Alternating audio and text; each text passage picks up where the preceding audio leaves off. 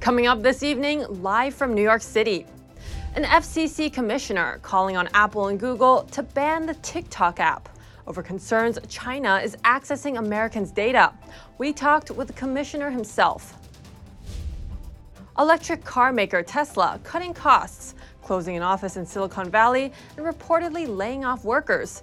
It's after a warning from CEO Elon Musk. Why is it a surprise? U.S. emergency oil reserves fall to their lowest level in over 3 decades as President Biden releases more crude into the market. That and much more coming up on NTD Business. Great to have you with us. Chenny Wu here for NTD Business. In an open letter, FCC Commissioner Brendan Carr asked both Apple and Google to remove TikTok from their app stores, saying that Beijing is harvesting swaths of sensitive data from it. We asked the commissioner himself about his concerns. FCC Commissioner Brendan Carr sent an open letter to Apple and Google asking them to remove TikTok from the Apple App Store and the Google Play Store. He referred to TikTok as a sophisticated surveillance tool that harvests extensive amounts of personal and sensitive data. We're talking everything from search and browsing history to keystroke patterns to biometric data, including what we call face prints, which could be later fed into facial recognition technologies, voice prints, draft documents that are set on your clipboard. Carr tells NTD a new report showed leaked audio of TikTok and ByteDance officials saying China has access to all this data, despite what the company said. There's really no limit on how Beijing could use it to pursue nefarious goals, everything from business, industrial espionage, foreign influence campaigns. The FCC is currently led by 4 commissioners, of which Brendan Carr is one. The chairwoman is currently Jessica Rosenworcel. TikTok was the most downloaded app in 2021, beating out both Instagram and Facebook, and at the moment is the 31st most visited website in the U.S. In 2020, it used TikTok to encourage Americans to engage in violent protests. It's been glorifying drug use. Gordon Chang is the author of The Coming Collapse of China. Chang sees 3 reasons why China wants the user data. First of all, more data, more users means that ByteDance, the parent, is more valuable. Second, I think that China can obtain information that would be used to compromise TikTok users. I know that, it is silly dance videos, but they can learn things about people. And with other data that Beijing assembles, it can get a much better picture about an individual. And then the third thing is that in general, Beijing uses the data to feed into its artificial intelligence networks. FCC Commissioner Brendan Carr isn't certain if Apple and Google will even respond to his letter, but says it's only one part of a broader government effort. Members of Congress, both in the House, the Senate, Republicans, Democrats are coming together, slowly seeing the national security threat that is posed by TikTok. TikTok hit 1 billion users worldwide in 2021, and it's expected to hit 1.8 billion by the end of 2022. The U.S. is blacklisting Chinese companies for their support of Russia during the invasion of Ukraine. NTD's Phil Zhou has the story. The White House is blacklisting 5 Chinese companies for supporting Russia during its invasion of Ukraine. The U.S. government says the firms have been supplying items to Russian entities of concern even before the war and continue to do so. China has been supporting Russia during the war through commodities purchases and diplomatically. Bradley Thayer, founding member of the Committee on the Present Danger, China, says the Russian leader met with the Chinese leader before the invasion to make sure he got the green light. Putin met with Xi Jinping, the leader of China. And in that meeting, they certainly discussed Russia's activities, and equally certainly in that meeting, Xi expressed support for Putin. And thus that contributed to Russia's decision to invade. Another China expert says this ban could be all show, no substance. We have a lot of doubt about whether the pivot to Asia 2.0 is real or just imaginary in the Biden White House. Steve Yates is a former national security advisor at the White House. He's currently chair of the China Policy Initiative at the America First Policy Institute. The United States have been willing to go very, very far to impose penalties for activities that are counter to our interests with regard to Europe and Russia. They still seem very far behind in trying to do that with regard to China and Asia. Thayer agrees. If the Biden administration can sanction these firms, why can't they sanction other firms? Chinese firms that, for example, are participating in the cotton gulag, the oppression of Muslims in Xinjiang, where cotton is produced and where clothing manufacturing occurs. The U.S. has blacklisted globally a total of 36 companies for supporting Russia in the war. It's the first time the Biden administration has penalized Chinese firms for their Russian support. Phil Zhou, NTD News. Also today, President Biden announced the U.S. will ramp up its forces across Europe, including a new permanent army headquarters in Poland. This is, of course, in response to threats from Russia. New data shows President Biden's efforts to lower energy prices have reduced the nation's emergency oil reserves. The reserves now stand at their lowest level in over 35 years. In total, the emergency supply of crude oil stood at just under 500 million barrels. The U.S. consumes close to 20 million barrels per day. That means we have just about a 25-day supply of oil. In response to growing concern about the depleted reserve, the Department of Energy has revealed plans to replenish emergency stocks, including a process to repurchase 60 million barrels of oil this fall. The Biden administration's first ever onshore oil and gas auctions will be held this week. This as gas prices are through the roof. The last we checked, the average was $4.87 a gallon. It's also after Biden promised early on to end federal drilling. The auctions take place on Wednesday and Thursday. They'll cover 140,000 acres, which is about the size of Chicago. 90% of the land will be in Wyoming, and the rest is scattered throughout 7 other states. Originally, the Biden administration considered 340,000 acres, but about the size of Houston. But it removed all the parts it deemed too environmentally sensitive. Under Trump, oil companies got 26 million acres of land to drill on, even bigger than the island of Ireland. There are fresh signs of cost cutting at Tesla. The car maker has reportedly shut an office in California and laid off about 200 employees. That's according to Reuters. Earlier this month, CEO Elon Musk said he had a, quote, super bad feeling about the U.S. economy. He said Tesla needed to cut staff numbers by about 10%. Later, he said that would mainly apply to salaried workers. But Reuters reports that most of those laid off were hourly workers. He says that workers had previously been told they would just be moved to a new location. Instead, they were let go of after the office in San Mateo, California, was shut altogether. Many staffers there worked on helping to develop the autopilot software that allows Tesla cars to drive themselves. Tesla didn't comment on the news. Mortgage rates fell last week. The 30-year fixed rate went from 5.98% to 5.84%.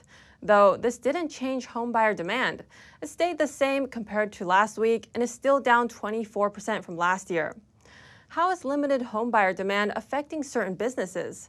NTD's Don Ma speaks to the CEO of a flooring company. And here with us is Antonio Castile. He's a real-life example of the American dream.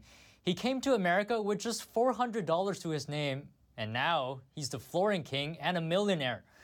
Thanks for coming back on the show, Antonio. Thank you for having me back. So last time we spoke with you, it looked like everything was going great. So how's business these days? Business is actually good. I mean, we can't really complain. Things are slowing down a little bit nationwide, but we're still doing very well since we have the right resources to continue grinding through hard times. At the beginning of a couple weeks ago, it was a little bit of uncertainty. Interest rate went up a little bit. People were a little concerned, but we've been seeing that everything is getting back to normal. People are no longer buying a lot of new homes, but they're renovating their existing homes. So for us, it's the same thing. If they buy a new home or they're renovating, they're still buying flooring from us. So I'm happy. Is it as normal compared to, let's say, before the pandemic? At 100%. Numbers are the same, business is the same. A matter of fact, the supply chain is getting a little bit better. It was a little bit harder up to 6 months ago. So now we have more resources worldwide. China is open again. Believe it or not, we're getting a lot of containers from China. We're getting a lot of containers from Europe. You have to order materials a little bit in advance because it's a new time. So we kind of adjusted to new time.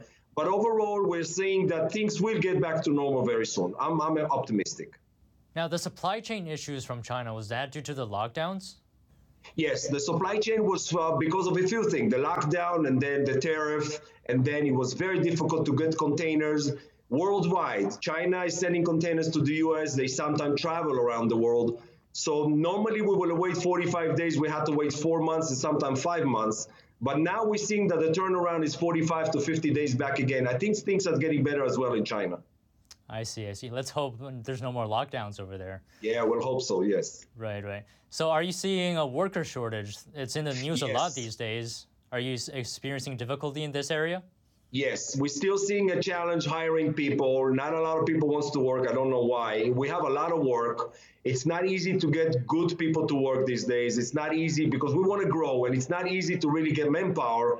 What we are outsourcing right now, we have our HR department reaching out worldwide, literally, between installers and between management, and we're kind of managing. It's tough time, but you have to swim through these tough times to get ahead.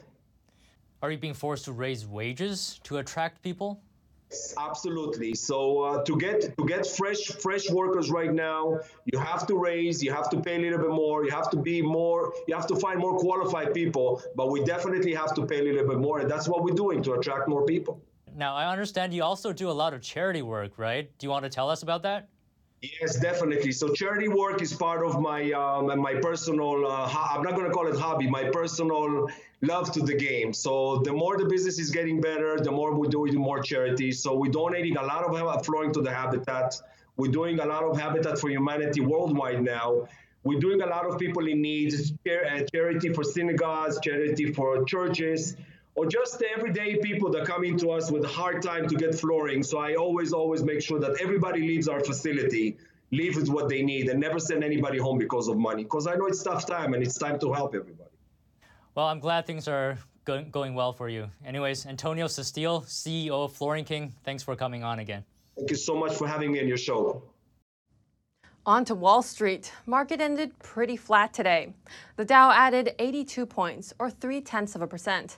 The S&P was down 3 points, or less than 1%.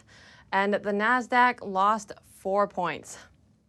Crypto hedge fund Three Arrows Capital, or 3AC, has reportedly entered into liquidation.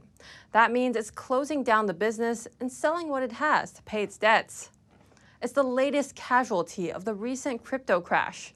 3AC is one of the most high-profile crypto hedge funds, investing in Bitcoin and the like. Because of the recent market downturn, it couldn't make payment on a loan and had to default. That loan was worth hundreds of millions of dollars. The overall crypto market has lost about 2/3 of its value. Bitcoin today trading at around $20,000, compared with its all-time high of $69,000 last November. The crypto crash has wiped out millions of dollars stolen by North Korean hackers. That's according to 4 digital investigators. They say this threatens a key source of funding for Pyongyang and its weapons program. The U.S. Treasury says sanctions-stricken North Korea has poured resources into stealing crypto in recent years. It was allegedly behind one of the largest crypto heists on record in March, stealing around $615 million. But with the recent plunge in crypto values, Pyongyang may now have to rethink how to fund its weapons programs. According to a South Korean research institute, a record number of missile tests have cost it as much as $620 million so far just this year. And North Korea plans to resume nuclear testing despite an economic crisis. Charges for putting apps in app stores are common, but virtual reality app developers have not been happy with Meta for adopting the same practice. And TV's Sean Marshall has more. Virtual reality app developers don't like paying Meta 30% of every purchase made on the Oculus Quest. Several developers told the Financial Times of their frustration that Meta has insisted on a charging model for its VR app store, much because Meta chief Mark Zuckerberg has been strongly critical in the past of charging policies on existing mobile app stores. So a lot of people are not going to need to kiss the ring of Facebook to actually participate and do stuff in the metaverse. I spoke with Bob Bilbrook, the CEO of Capture, a company that develops business models for developing technologies. He thinks Meta is making a huge mistake. The value is in the creation within the metaverse. You know what I mean? So these developers are actually bringing in the pieces that are going to make their metaverse or their piece of the metaverse even more valuable. Bilbrook explained how he would do things as opposed to charging developers. I would be giving away developer tools. I would be doing things that are going to constitute growth and quick growth, because the growth curve of the metaverse is huge. And I think a lot of these groups are already looking at the money side. I think you have to build the community before the money will be there. And you have to have the user base. And that's probably the biggest challenge they have right now. Meta Reality Labs brought in $695 million in Q1 of 2022, with most of that coming from Quest 2 sales. This is up from $534 million in Q1 revenue in 2021. But until Microsoft, Sony, Apple, and other companies come out with competition, Meta is free to do as they please. Sean Marshall, NTD News. Still to come, Delta offering a special travel waiver for the July 4th holiday. What does it mean for you if you're flying this weekend? A rare copy of a famous statue going up for auction at Christie's. How much is it expected to fetch? That and much more coming up on NTD Business.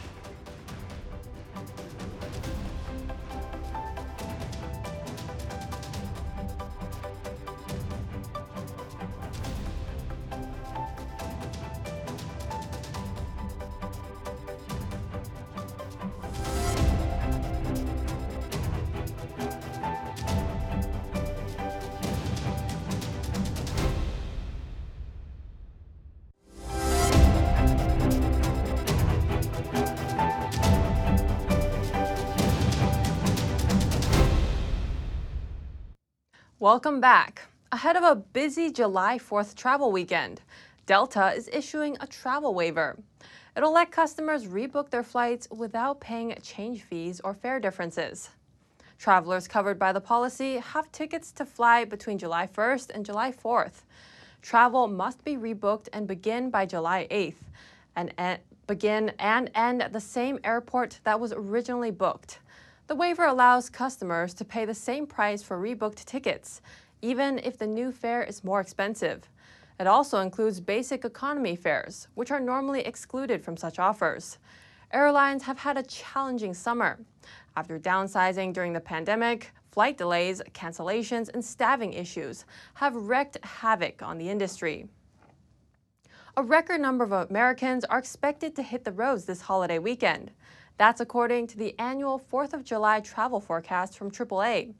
It predicts 42 million Americans will take a road trip 50 miles or longer for the 4th of July holiday weekend. This comes as gas prices hit record highs earlier in June. Traffic experts predict travel times could double for some drivers on Thursday and Friday evening. Travel experts recommend anyone traveling on Thursday or Friday should start driving early or late in the day. The report also found the number of Americans flying is lower than usual this year. AAA predicts the number of airline passengers will be the lowest since 2011. Hundreds of flights have been canceled in recent days, mostly due to staffing issues and weather. Does your long work commute leave you stressed? Well, imagine a flying boat ferry like this getting you to work in half the time. A Swedish startup says its battery-powered boats can do just that, cut commute times and cut emissions. The founder says he took inspiration from electric car maker Tesla. Since launching late August, Candela has sold more than 100 of its fully electric, zero-carbon hydrofoil boats. Hydrofoil are like wing-like structures attached to the underside of a boat's hull to essentially lift the boat out of the water without creating wake. It makes boats faster and increases battery efficiency. Candela is now developing water taxis and small ferries, which can carry up to 30 passengers. They're expected to hit the water in Stockholm next year. Early sailors feared Brazil's Cabo Frio as a site for shipwrecks. Nowadays, its beautiful beaches and fishing villages have made it a destination for high-end tourism. NTD's Andrew Thomas has more. Brazil's Portuguese colonizers founded the city of Cabo Frio in 1615. It's located at the entrance of a salt lagoon and was the site of competition among European powers for natural resources. The oldest part of town is the most charming part of the city for many. We are at the neighborhood that was the first population nucleus of Cabo Frio in the Lagos region. Passagem still preserves the buildings of the 18th and 19th centuries. It's very well preserved and an important tourist attraction. Back in the harbor, fishing boats fill the cape. 15 miles northeast of Cabo Frio is the world-renowned fishing village of Búzios. Despite tourism being the main activity, fishing is still going strong here. This region here has the highest fish population of the Brazilian coast. We have an important fish production chain that offers protein in Brazil and abroad. Today, Búzios has a great number of accommodations in the upper price range. The Pousada Abracadabra Hotel overlooks the bay, and the swimming pool also has a great view for guests. Besides the beaches, which are beautiful, all of them, there is very interesting gastronomy here. And despite the recent growth of Búzios, it hasn't lost its characteristic identity. Inns located on the hillsides often provide great views of local bays and beaches. American expat Carl Schienemann owns the Bahia do Jau Inn. During his years here, he's developed a website highlighting interesting points from an environmental and natural outlet.